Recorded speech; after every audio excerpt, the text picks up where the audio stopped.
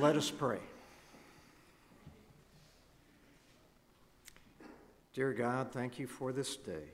Thank you for this opportunity to come together and gather in your name. Please place your words in our hearts and help them to guide our way. In Jesus' name, amen. Today's reading comes from the Exodus chapter 33, verses 17 through 23. And the Lord said to Moses, "This very thing that you have spoken, I will do. For you have found favor in my sight, and I know you by name." Moses said, "Please show me your glory." And he said, "I will make all my goodness pass before you, and will proclaim before you my name, the Lord. And I will be gracious to whom I will be gracious, and will show mercy on whom I will show mercy. But," he said, "you cannot see my face, for man shall not see me and live." And the Lord said, "Behold, there is a place by me where you shall stand on the rock, and while my glory passes by, I will put you in a cleft on the rock, and I will cover you with my hand until I have passed by. Then I will take away my hand, and you shall see my back, but my face shall not be seen." The words of God for the people of God. Thanks be to God. So we are in the middle of a sermon series, so you want to go back to Egypt. And there are still devotionals back in the back, written by members of this church who are still here, and maybe some of them have gone on, but it's a really great resource as you go through Lent.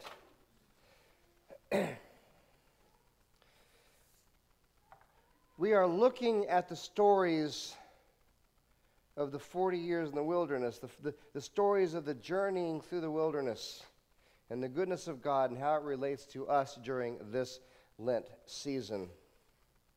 And the story leading up to this scripture,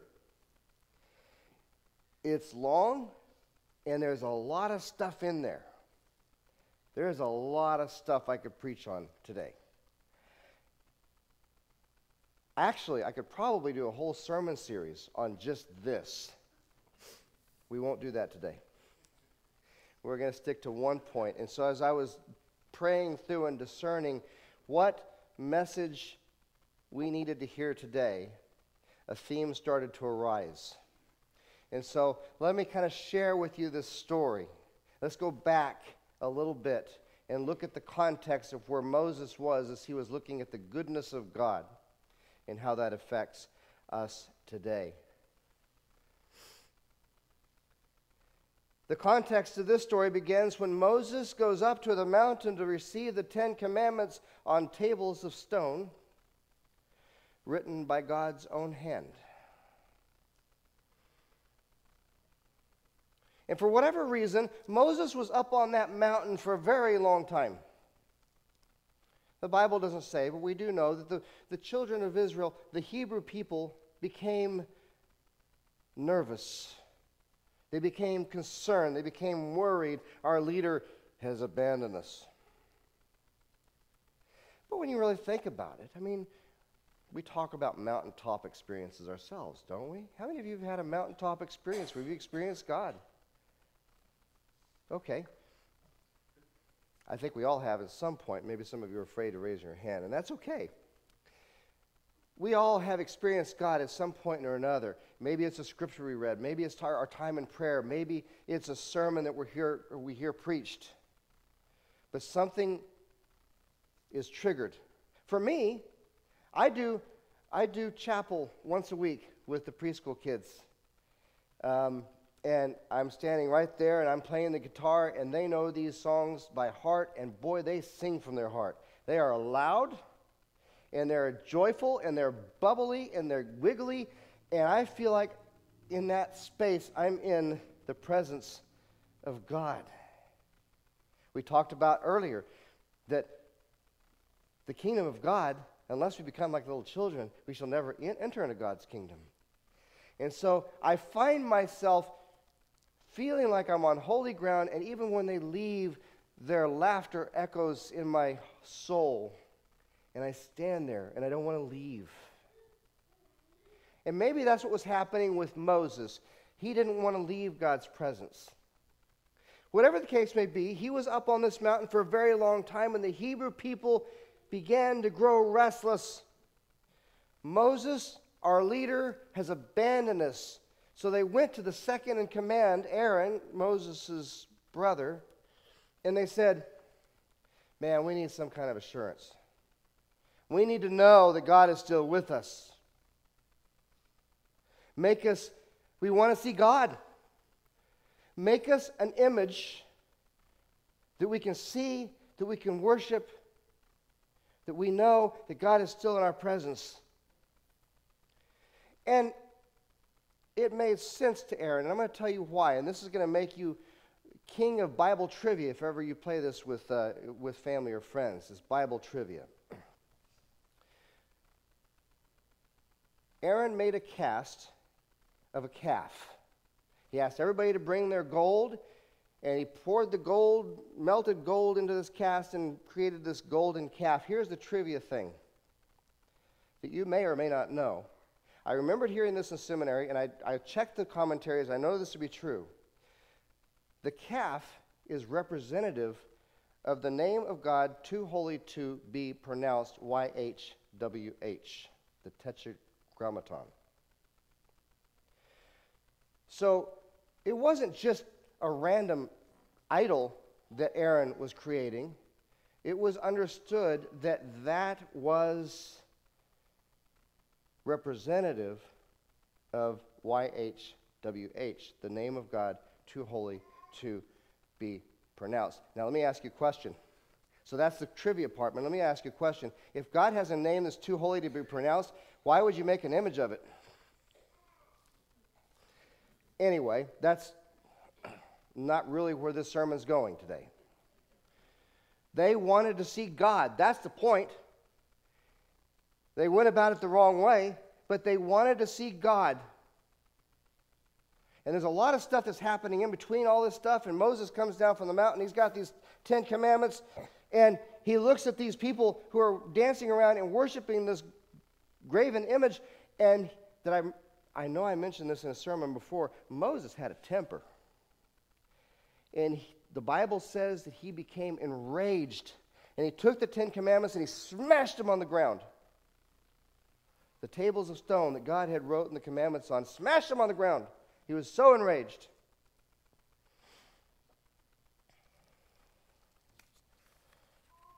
What is going on here? Moses asks Aaron.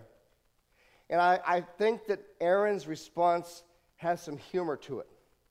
When you read it word for word, Aaron says, well, you know, all these people, they gave me their gold, and I threw it in the fire, and pff, here comes this calf. That's literally what he says. Out comes this calf. I don't know.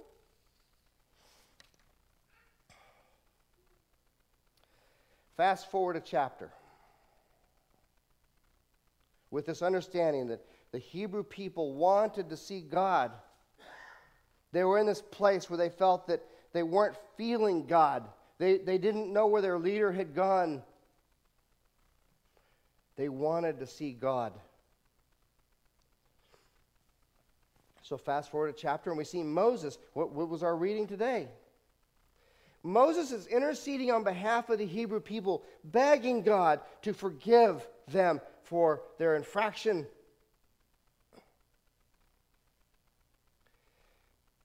And then Moses does something interesting. He asks God for the same thing. Hey, God, I'd kind of like to see you too. If it's not too much trouble, I want to see you. Can you do that for me? And in the Pastor Dave translation of the Bible, it says, and God said, that's going to kill you.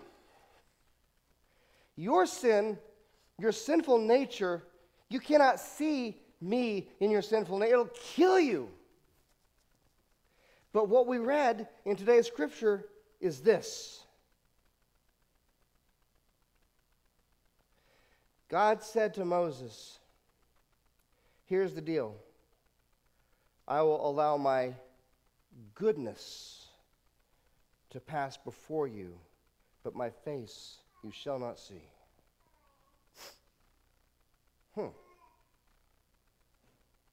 So this is the theme that started to emerge for me. And you can take this many different ways, and you're going to, you know me, I don't reach for low-hanging fruit. I'm going to look for deeper meanings in Scripture. So this is what came out for me. We live in a broken and hurting world. There are people outside of these walls. There are people inside these walls who need to see God. They're going through hell on earth. Their life is falling apart. And they're asking the question, where are you, God? We want to see you. And you know what God does? God says, I will allow my goodness to pass before you. I will allow my church to pass before you. Who's the church? We're the church. I will allow my church to pass before you. We see God in each other. We are, as Christ followers, it is a directive for us to show the love of God with whoever we come in contact with. Because that may be the only time they see or experience God. Are you following me? We come to church to share God with each other. It happens here in this church community. We come to church, sometimes we feel broken, we feel like God has left us and that everything is falling apart. We come here to experience God's presence from each other. Excuse me. The challenge I have for you is this. What are we doing? What are we doing as the hands and feet of God? What are we doing to exemplify those sermons and shoes so that other people can see God? Look around you. Who's missing? Give them a call. Look around you. Who's there? Maybe you invite them to dinner. You know, it doesn't have to be fancy. Hey, come over to my house for sandwiches. I just realized I've been coming to church here for a while. I really don't, I know you, but I don't know you. Come, let's spend some time together. Are we taking the commission seriously? Go ye therefore and teach all nations, baptizing them in the name of the Father, Son, and the Holy Spirit. Teaching them to observe all things that I have taught you. What did Jesus teach? What have I taught from this pulpit from day one that I got here? Love the Lord your God with all your heart, mind, and soul, and love your neighbor as you love yourself. That's the greatest commandment according to this book here. Upon that, all the law and all the testimonies hang.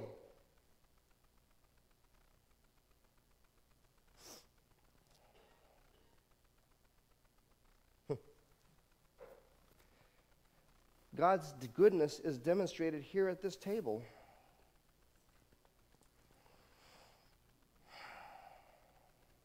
It was an act of love that brought Jesus from heaven to come to this earth. His goal, his mission was laser focused to show us the love of the Father.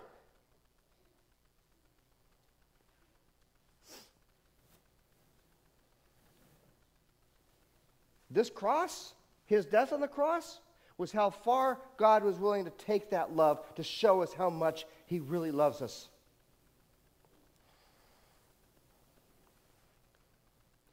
This table is open because God's love and God's grace and God's mercy is open for all.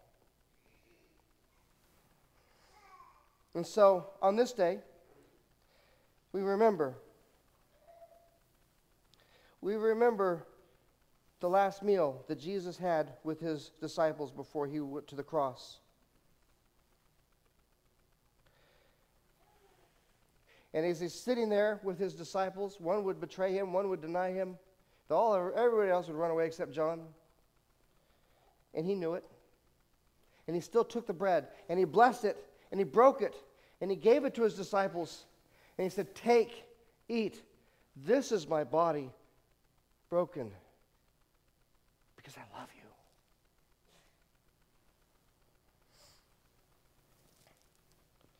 And likewise, after the meal, he took the cup. And having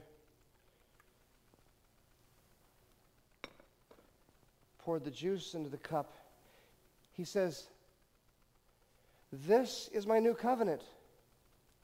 This is my blood shed for you because I love you."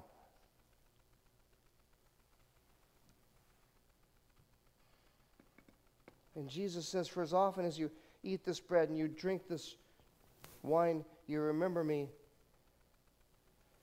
until I come again. You remember my death." Let's pray. Loving God, your love for us is unfathomable. It's hard for us to wrap our heads around it. And yet here you are. You are represented here on this table. Through the symbols here, we remember your love. And God, sometimes we treat your love as a commodity, as something that can be used up. And sometimes we fall into this trap of certain people deserve our love and certain people don't, and God, forgive us for doing that. Fill our hearts with your love and your grace and your mercy. May we remember to love you with all of our heart, mind, and soul, and to love our neighbors as we love ourselves. We pray these things in the name of Jesus. Amen.